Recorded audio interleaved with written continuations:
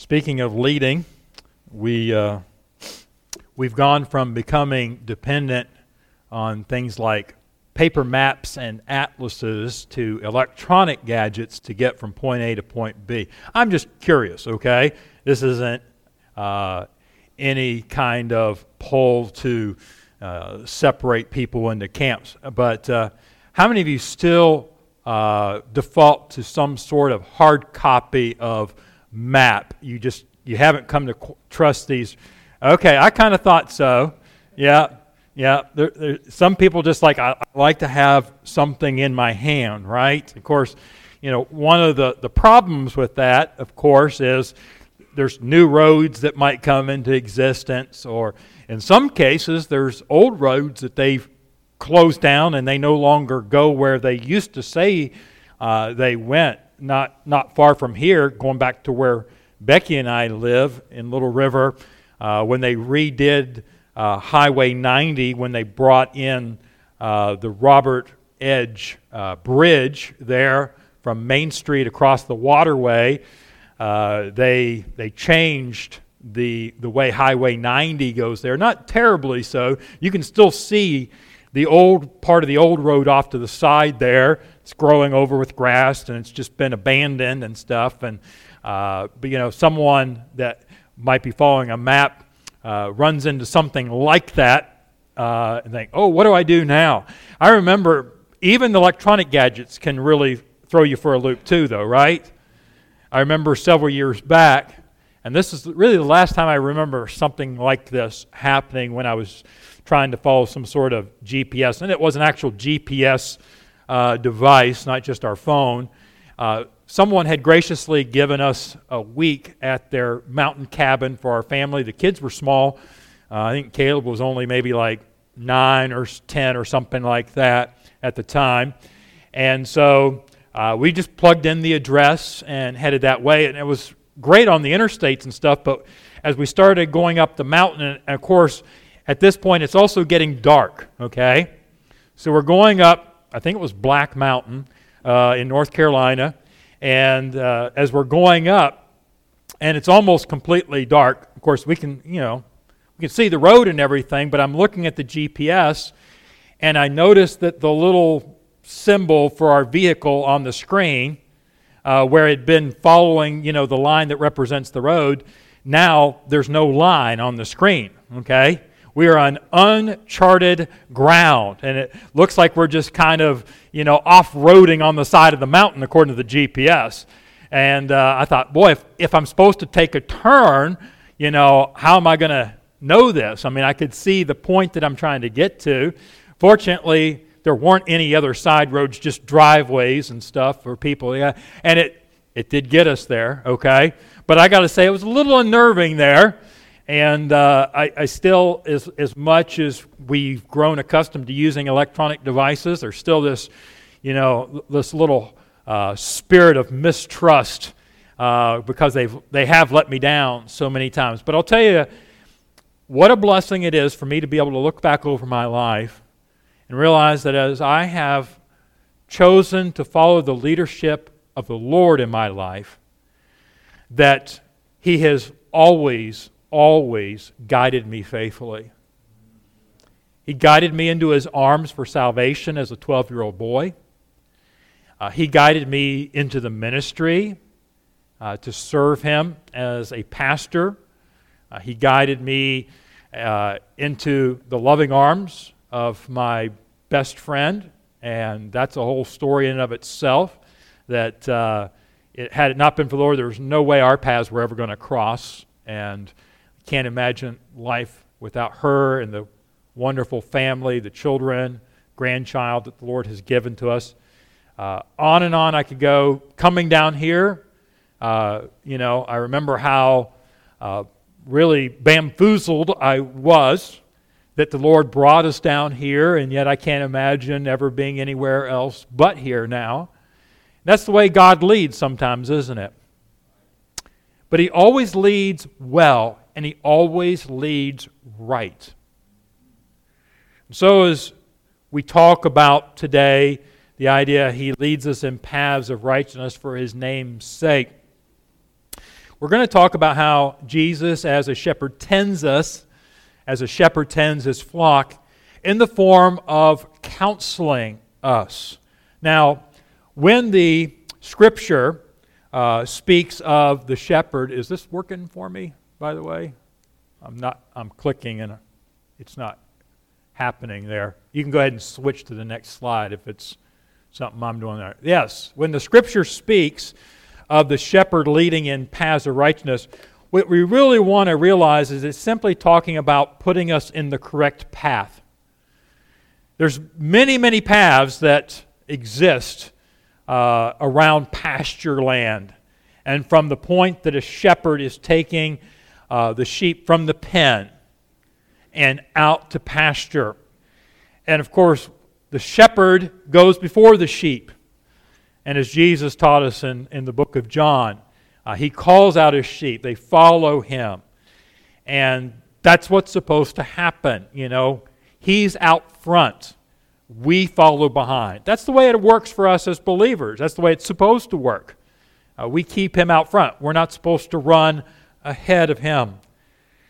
There is really more than one way a path can be incorrect for a sheep even. It could be wrong because of bad things that would be found at the end of the path. In other words, a path might lead to an area where a sheep might find itself grazing, but it's not good pasture land. That's one way it could be a wrong path. It could also be wrong because of bad practice while on the right path, too. I mean, you could be in good pasture land, but because of bad behavior in that pasture land, it might become a bad path. The leading of the Lord in our lives really is essentially Him counseling us. We don't always think about that way, but counseling is a kind of a popular word these days. People sometimes only think of counsel when they are in the midst of having problems, though, right? Let me tell you, don't wait till there's problems to get counsel. It's better to be proactive, isn't it? And really, we ought to, if we understand and appreciate the concept of counseling, we ought to be receiving good counsel every day of our lives. And God gives it to us in several different ways that we're going to see today. But God does want to counsel us. It means following God's direction over our own self-guidance. I know that there's a tendency for us to sort of feel like, we got this. I can figure this out. And often when we are the most self-confident about choosing paths, that's when we're in the greatest danger, folks. Let him that thinketh he standeth take heed lest he what? Fall. Let's learn that dynamic in the Christian life. The sooner, the better. Let's remind ourselves of that. And so if let's don't wait till things are crushing us down. If we get up and think, wow, I feel on top of the world, that's when we're like, oop, better settle down a little bit here. If I go out and just kind of rush into the day and leave God behind, if I don't have the shepherd out front and me following him, that's a recipe for disaster. And so, what does this require on our part? It requires teachability. It requires humility. Wow. Really remembering ourselves, not thinking of ourselves more highly than we ought, as the Bible says. So God counsels, or God leads us in a couple different ways. He guides us primarily out of His Word. Praise God for the Bible. That's why here at Anchor Baptist Church, our fundamental approach is to keep pointing people to this book. That's why we try to put tools in your hand that are not a substitute from this book, but help you with this book. Some people will visit and say, wow, you've got these little devotional books out there, and I'm like, yeah, they're free for the taking. Take them, because We want to put things into people's hands that will help you when you open up the Word of God, to help you to understand, to give some additional thoughts and insights. Not a substitute for the Spirit of God leading you, right? We understand that. And that's the second part. God leads us out of His Word, guided by the Spirit. If you're truly a Christian, then the Spirit dwells in you. The Bible tells us that categorically. There's no such thing as a Christian without the presence of the Holy Spirit. You don't need to pray for His presence like some people might teach. You might find yourself quenching Him or grieving Him, and you may not be allowing Him to control you, but He's there. So, as we've talked about on other Sundays, we need to stop quenching Him by our activity and stop grieving Him so that He is able to guide us properly. But He's there. If we're not deriving the benefit of Him leading us into all truth, there's something wrong on our side. And of course, we know that God also gives the aid of other wise believers. And what a blessing that is to have brothers and sisters in Christ, those that have been gifted with spiritual gifts. I've been given the spiritual gift of pastor-teacher, as well as serving in that office capacity within the local church. What is that role? I love being able to be an instrument for good, to help point people into understanding what the Word of God says.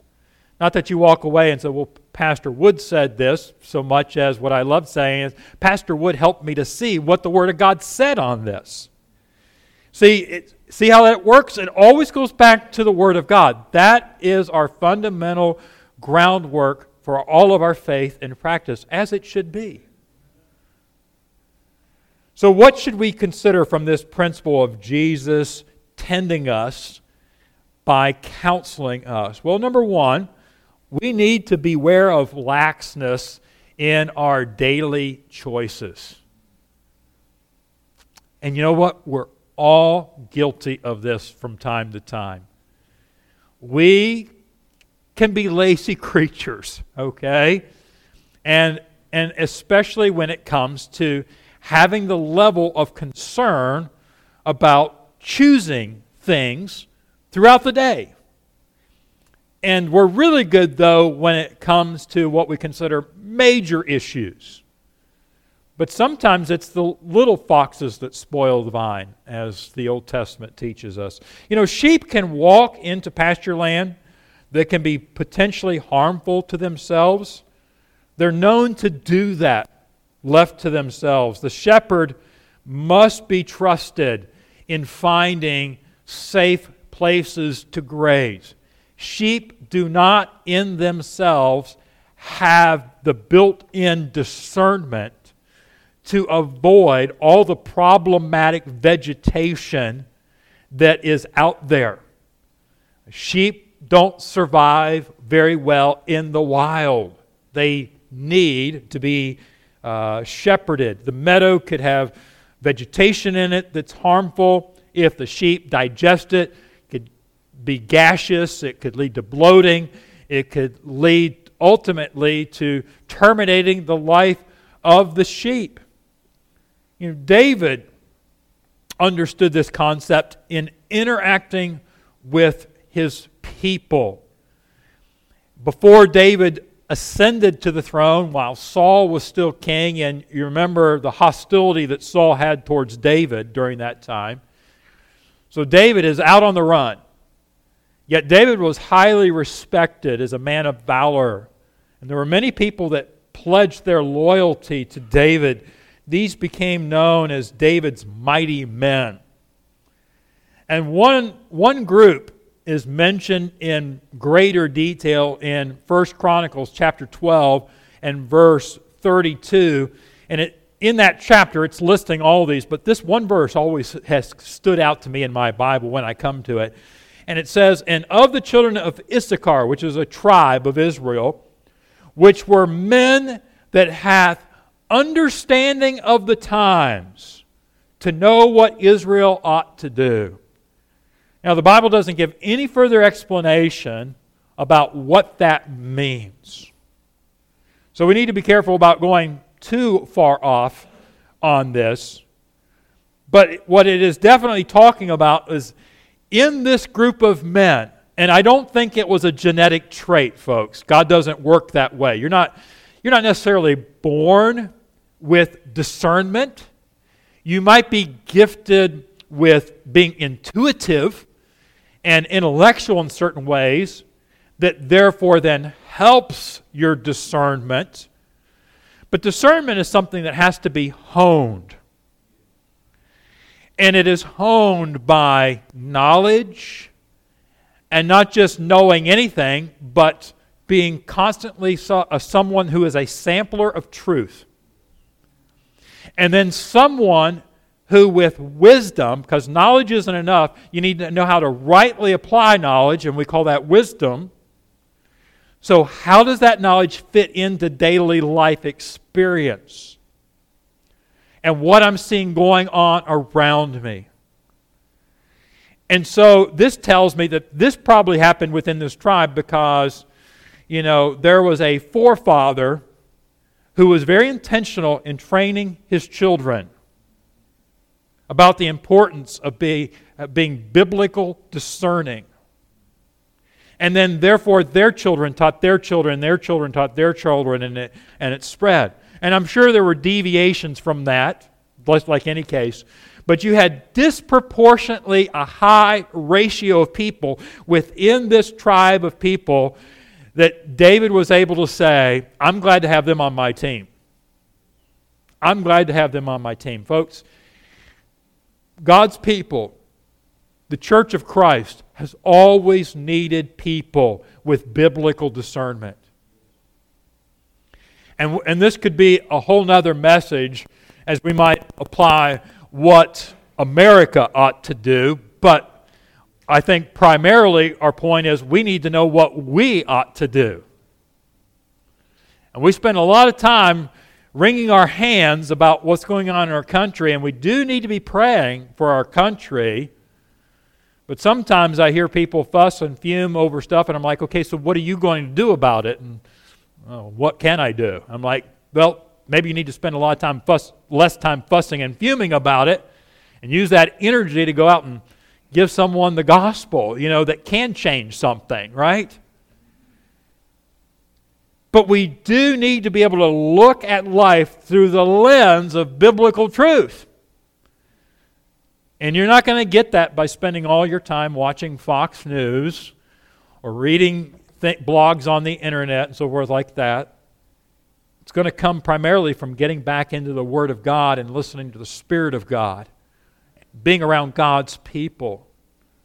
Many people do not give much thought to the ramification of their present choices. It's so easy just to be very impulsive in some of our choices that we make in daily life without even pausing, even for a moment, and thinking, what could this choice lead to? What will be the future implications of what I am presently considering? I love Proverbs 14 and verse 8. It says, the wisdom of the prudent is to understand his way, but the fool of follies is deceit, and that deceit probably is alluding to self-deceit as well as being deceived by others from an outside source. But if we say, I want to be wise, I want to be wise, and we ought to want that. But we need to start with our own way, right? That's what the Bible is saying. It's easy for us to, be far-sighted and saying, I can't believe that person is doing what they're doing over there. Don't they know what's going to happen? And we're not even as concerned as we ought to be because of blind spots that we have in our own lives, looking at us. We need to do more mirror watching than binocular watching, don't we? I like what Ephesians 5:17 says, wherefore be ye not unwise. There we go. But instead what? Understanding what the will of the Lord is. And I hear people say, oh, Pastor, how do I find out the will of God? As if there's some sort of incantation prayer that you pray, and then God kind of downloads images into your mind about a career choice, about financial investments, about a possible geographic move. Any of those things, right? And God doesn't generally operate that way. He doesn't work like a fortune teller. He doesn't use a crystal ball. That's kind of what our flesh gravitates towards. You know how God operates? He gives to us precepts in His Word. He gives us principles by which we are to live by. He asks us to submit to His Spirit in daily leading. And as we humbly walk with our God, it is amazing how God will, even in very specific situations and issues, give us direction and leadership. He will do that for us. We don't need a cloud in our sky that moves about to direct how we drive our car, like that He gave to the children of Israel. That's what He deemed important for them at that time. Because He has given to us the whole counsel of His Word. And He wants us to be in prayer. He wants us to be humble and teachable.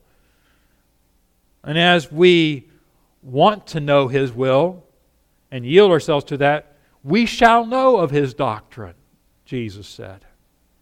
So we need to not be lax in our daily choices. Secondly, we need to be cautious of bad habits, even in good areas. Is there such a thing? Well, let's give this some consideration. Sheep can be allowed to graze over and over in the same pasture. Good pasture. Pasture that the shepherd even initially leads them into. And if the sheep stay in that good pasture land too long, bad things can still happen to them. Did you know that? Philip Keller, I've referenced him a couple times, shepherd and author, speaks of how sheep would, in that kind of condition, left too long in one pasture land, would actually nibble down the roots, the grass. They'd get right down to the roots and begin to chew down into the dirt to get to the roots.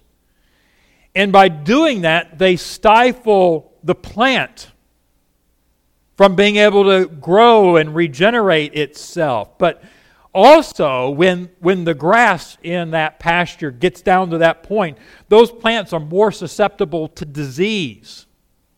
So guess what happens? The sheep come back and they eat that. Now they're, what had been in that same vicinity, good. Now they're eating something that's diseased. And now it's being harmful to them. You say, how in the world does that apply to us as spiritual sheep, right? Well, as believers, aren't we called to dine on good areas of biblical study? We are, right? You're like, is there any area of my Bible that could be bad for me? And the answer is no. It's all good. It's all of God. But I do believe that there are topics of theology, there are issues in our Bible that can capture the Christian for too long and cause him to tarry too long and not go on to move on to other spiritual matters. In that sort of isolated, narrow-viewed perspective of the Bible can be harmful to sheep. It can be harmful to us as Christians. I mean, we understand how we eat food physically, right? And, someone tells you, for instance, you go to the doctor and he says to you, you know what? You're a little low on iron. You need to eat a more iron-rich diet. Do you think your doctor wants you to eat nothing but spinach 3 meals a day for the rest of your life? You go back to him in 6 months, he may be saying to you, you've got way too much iron. You know, I told a story once, I should say an account, it's actually a true thing that happens. One of our men, he's now in heaven, not because of this, by the way, but he had low potassium. He started eating multiple bananas a day, and next time he went, his potassium was way too high, and of course he was having palpitations of the heart, I think it was. That's, you know, kind of thing that happens and stuff. And they took blood work. He's like, wow, you have way too much potassium here, you know. We understand that, don't we? Well-balanced diet. Well-balanced diet here too, folks. You know, does the Bible teach on prophecy? Yes or no? It does. A lot of good stuff in the Bible about prophecy. Does God want us to spend time studying prophecy in the Bible? He does. Does God want us to spend 100% of our time doing nothing but reading the prophetic passages, watching only YouTube videos about prophecy, reading only books about eschatology? Does God want us to do that? That is not healthy for the Christian. There are so many other things that we need to cover. I've met people that, you know, they have said, you know what? I just love reading about my salvation. I just love reading about the gospel, how Jesus saved me. And just spend all of their time in something like the Gospel of John and just talking about, you know, grace and salvation and so forth like that. And you start to talk to them, and it's like, you know, well, you know, tell me what you know about sanctification. Sanctify what? You know? Like, yeah, we can't undermine and say that hearing about salvation is important. But this is exactly what Hebrews 6:1 is teaching us when it says, therefore, leaving the principles of the doctrine of Christ. These are the basic building blocks he's talking about. Let us go on unto perfection, or spiritual maturity he's talking about here. Not laying again the foundation of repentance from dead works and of faith toward God. In another passage of Scripture he talks about, you know, the idea that, you know, you're still in the milk. And as newborn babes, we desire the sincere milk of the Word, that we may grow thereby. That's true. But God wants us to eventually go on to the strong meat too, right? And so if your quiet time, if your Bible study, if your interest of what you're pursuing outside of church when it comes to studying God's Word keeps you bringing you back to just one particular topic, warning signs need to go off. You may be in a right path, but maybe not God's path that He's leading you to that day. There are other things. He wrote the whole Bible, right? And all of it is good for us. We need to, thirdly, understand that right paths are necessary because spiritual opposition exists. Oh, yes, spiritual warfare is real. You're not just having a bad day because of something called karma, or the force is not with you, or something of that silly nature, right? No. There is behind the veil of what human eyes see the reality that we wrestle against not just flesh and blood, but against spiritual wickedness in high places. And believers are always going to have opposition. Always. If it feels like an easier day for you, the enemy's just kind of hoping you'll let your guard down maybe, or something like that. Or God's grace has just kind of come in and given you a breather. But don't think that Satan has X'd you out of his target list, okay? Believers need the correct and accurate path of the Lord, because that is the only thing that guarantees a successful walk of faith. We need that. We need to know, okay, God, I need to know what you want me to know so that I'm prepared for the battle of today.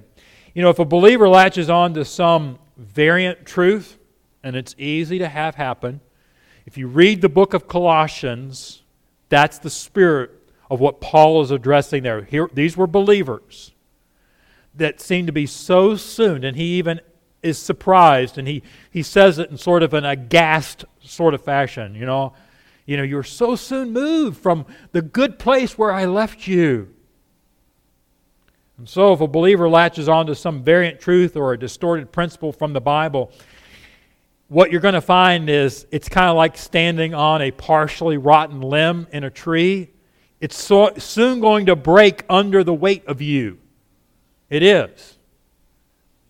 And so we need to make sure that as we're asking the Lord to lead us in and to trust Him to lead us into right paths and to welcome that it's going to give us the strength to stand. Psalm 5 and verse 8 is a prayer that David says, "Lead me, O Lord." This would be a good way for us to pray and to borrow the terminology here.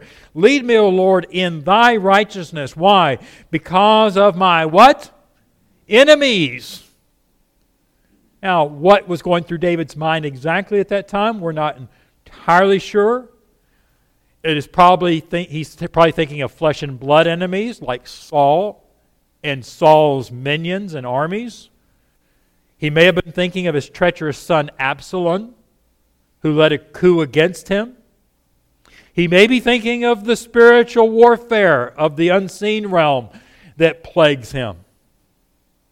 Whatever the case is, he was wise enough to realize he had enemies. And folks, as likable of a person as you are, if you're walking with Christ, you've got enemies. You've got enemies. And we need to ask the Lord, as He finishes up in this verse, to say, "Make thy way straight before my face." I want it to be very evident and clear and understandable, the path you want me to take today. You know, our opposition in this world is just looking for the opportunity to set us aside as hypocritical or ineffectual. Brother Dale, who fronts a lot of the email that comes into the ministry, he and I both received an email that was almost identical from the same person, but a variation. And we discerned that based on this, that it looked like a bait email to see how we would respond to it, because it was under the guise of, would I be welcome in your church if I were? And one of the issues dealt with a political direction, okay? And we don't take a defined stand necessarily on political parties, but we teach truth that hopefully helps you discern how to vote as a good steward in any election. And some parties do a better job of mirroring what the Bible encourages us to stand for better than others, okay? And I will say it would be hard in my conscience to personally be affiliated with certain platforms and parties in that way. The other email came, same email address, same opening paragraph almost, but it was dealing with the issue of personal lifestyle choices, which the Bible clearly denounces, and we regularly teach what the Bible teaches on that category. My answer is simply, we welcome everybody into our congregation as far as to come and sit and listen and learn, and I would love to sit and talk with you about how we can reach out to you and be a blessing. But after we saw both emails, we realized this might have been someone trying to hope or see, we don't want your kind here type response. And there are sadly some ministries that will just look at people that way as unrescuable, unreachable, rather than try to lovingly give them the gospel. They may or may not receive it, but we still ought to share the gospel passionately with them, the belief that God can change their hearts and lives, and He does. God does do that. But it made me realize once again, the opposition is out there, folks. And there's probably coming a day where we're going to be challenged and things will not be as they are right now with regard to maybe all of the benefits that we enjoy as we take our stand on what the Word of God says. I know in other parts of the world, men of God who have taken a very clear stand, as they should, have found themselves incarcerated, put in jail, in prison for taking such a stand. I hope that we would follow suit, not to be abrasive in our personalities. Or, we want to obey those that have the rule over us as we can, but when it comes down to it, if we have to, we ought to obey God rather than man. And so we realize that, as it says here, Lord, lead me. This ought to be our prayer. We learn the rightness of God primarily from the Word. For instance, Psalm 19, verse 8, the first part of the verse says, the statutes of the Lord are what? Right. What are His, not statues, statutes, right? The teachings of God's Word. They're right. Fundamentally, they are right. And as we hone in and get to the precision of what it is actually saying, what ought to happen in the heart of a believer is like, yay, that's great. That only happens if our heart wants to love God and serve Him and to know His heart. Clear understanding of Scripture and an accurate interpretation of the text is crucial to arriving at good conclusions as to what God is saying and what is right. When we arrive at an understanding of what is right from the Bible, it should be a source of innermost joy inside of us. And I hope you experience that in your quiet time. I hope as you're reading along and you see something, you're like, that's exactly the direction and counsel I needed for what I'm going through right now. I mean, I was praying and say, God, I need wisdom. And I was, He even knew that was kind of coming up this week in my reading. And the Spirit of God just went, boom, look at this. And you just got so excited that you went out and found a family member and like, you won't believe this. Or I love getting emails or phone calls from people. It's like, Pastor, I just got to tell you this. It is exciting, right? It ought to be exciting. Clear understanding of Scripture and an accurate interpretation of the text is crucial if we're going to arrive at good conclusions. We must long for right because of our love for God.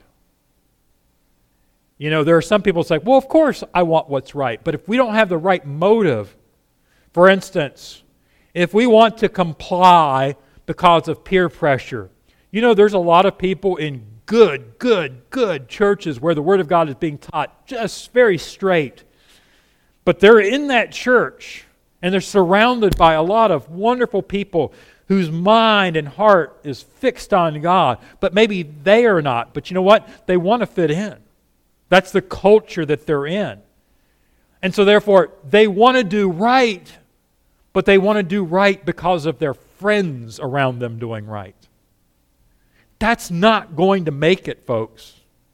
That's not going to last. That's why a lot of times you see young people growing up in really solid churches, and sometimes as they go into adulthood, they go way off somewhere and have nothing to do with God. And the church did everything right. The parents did everything right. But they never personally fell in love with Jesus deep down in their heart. They never said, you know what, my ambition is to please God because I love God more than I love myself. There is a path of righteousness regarding to how we interact with others, right? Our interpersonal relationships. We need to say, God, you have a path of righteousness of how I interact with this person and that person. There is also a right path when it comes to our personal choices regarding financial dealings. God cares about how we spend our money. Did you realize that? Read Proverbs. There's all kinds of warnings and recommendations about being properly related to your economics and your fiscal dealings. There is a right path when it comes to our level of industriousness versus relaxation. Again, Proverbs is great on this, talking about the slothful, right? That doesn't mean that we don't need to rest. God gave us a day of rest, for crying out loud, right?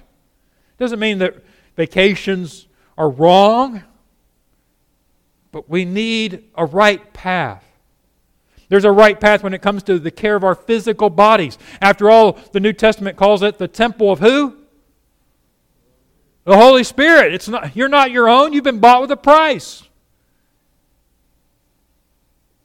And there's so many more areas. In fact, every area. There's not an area in our life that there isn't really a right or wrong path. But if there's a choice involving a path of righteousness, then it means that there must be at least one, if not multiple, paths that go towards wickedness in these categories. And so our desire, our prayer, our burden, our passion needs to be, Lord, what He's saying here, I want to be led in the path of rightness, of righteousness. Which brings us to the last point that focuses on that last part of the phrase, for His name's sake. And this is that we need to protect the reputation of the Lord as most important. Why do we want to choose the right paths in all these categories? So that I'll have a blessed life? No. You will. But it's mostly because of Him. This leading is done primarily for the sake of the shepherd's name or reputation. Now, we've all been taught when we pray, we do this with our children, right? You pray, often you start, Dear Heavenly Father, or something like that, and you pray through your prayer, and you come to the end of the prayer, and you probably say amen, but right before you say amen, you throw in another little phrase that says what? In Jesus' name.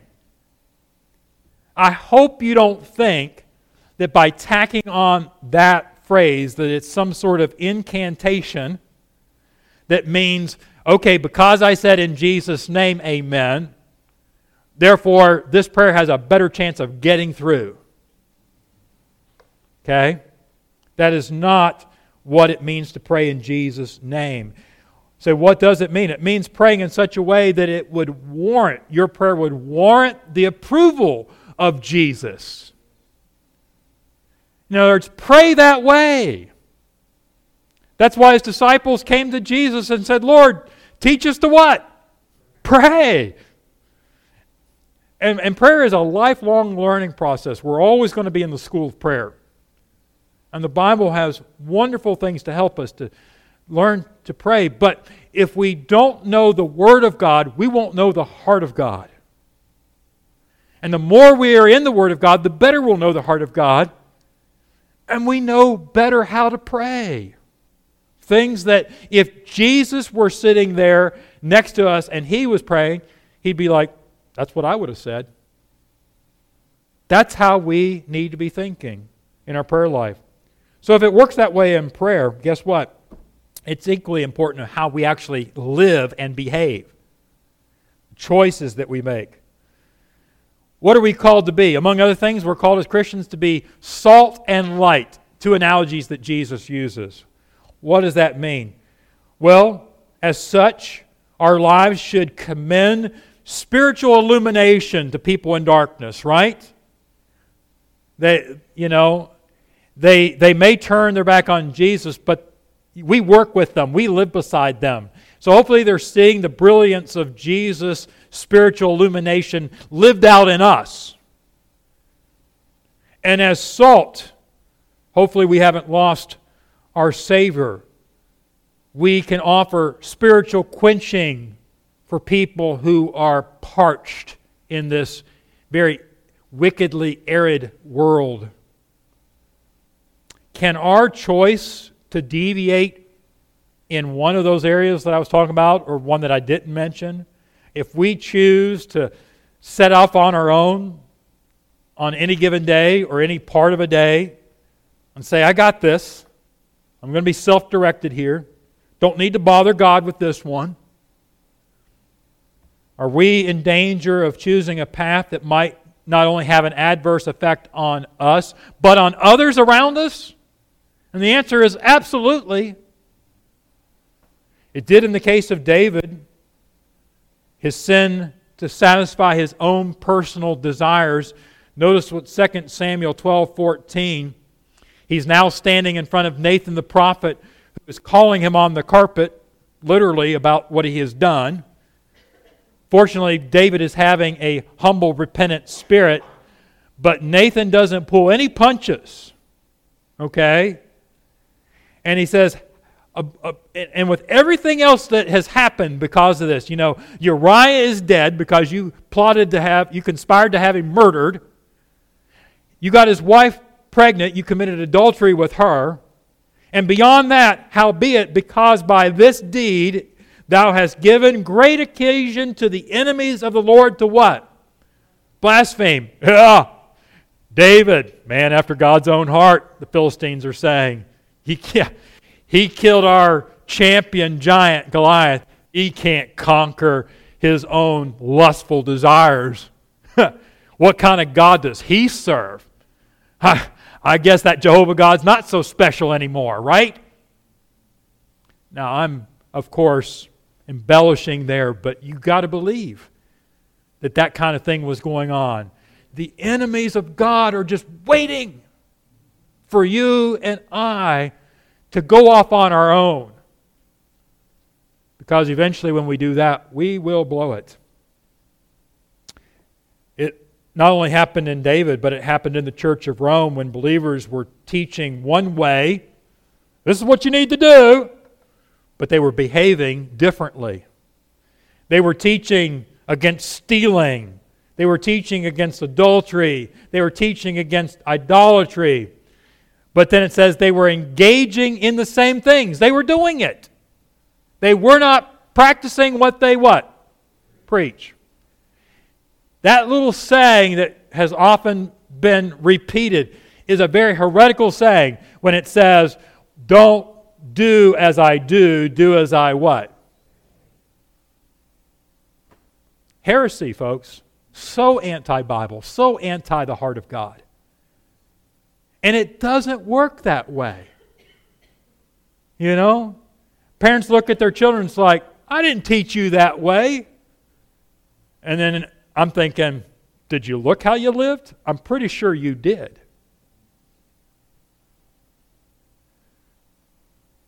Romans 2:24 says, for the name of God is blasphemed among the Gentiles through you, as it is written. Because they were doing that. Because they were saying, don't steal, don't commit adultery, don't commit idolatry. But then they were actually involved in those things. The people in town knew what they were doing. I never forget, we had just moved here. I had gone to a local printer, and as I was standing waiting to talk to the man behind the counter, there was just a little conversation with me and him, and another lady that was there also as a customer. And he looks at her and says, oh, you two have something in common. I'm like, I don't even know who this lady is. And I was waiting for what he would say. He says, yeah, you're both church people. I could tell, when he says it that way, he's probably not, And I said, oh, really? And I said, what church are you a part of? And she told me the name of the church. I don't remember now which one it was. And so we were just chit-chatting. I'm like, why are you here? And so, well, I'm getting stuff done up. And she's like, it's a big church, and we have a lot of children, a lot of teachers of children's classes, and I'm the head of all the children's ministries there. Yeah. He says, and then the guy kind of with a smirk on his face says, oh yeah, and she's about to go on her honeymoon. And I said, oh, wonderful. And I said, how long have you been married? She's like, well, we're getting married when we come back from our honeymoon. And he grinned even bigger. And I just thought to myself, lady, you just blew it.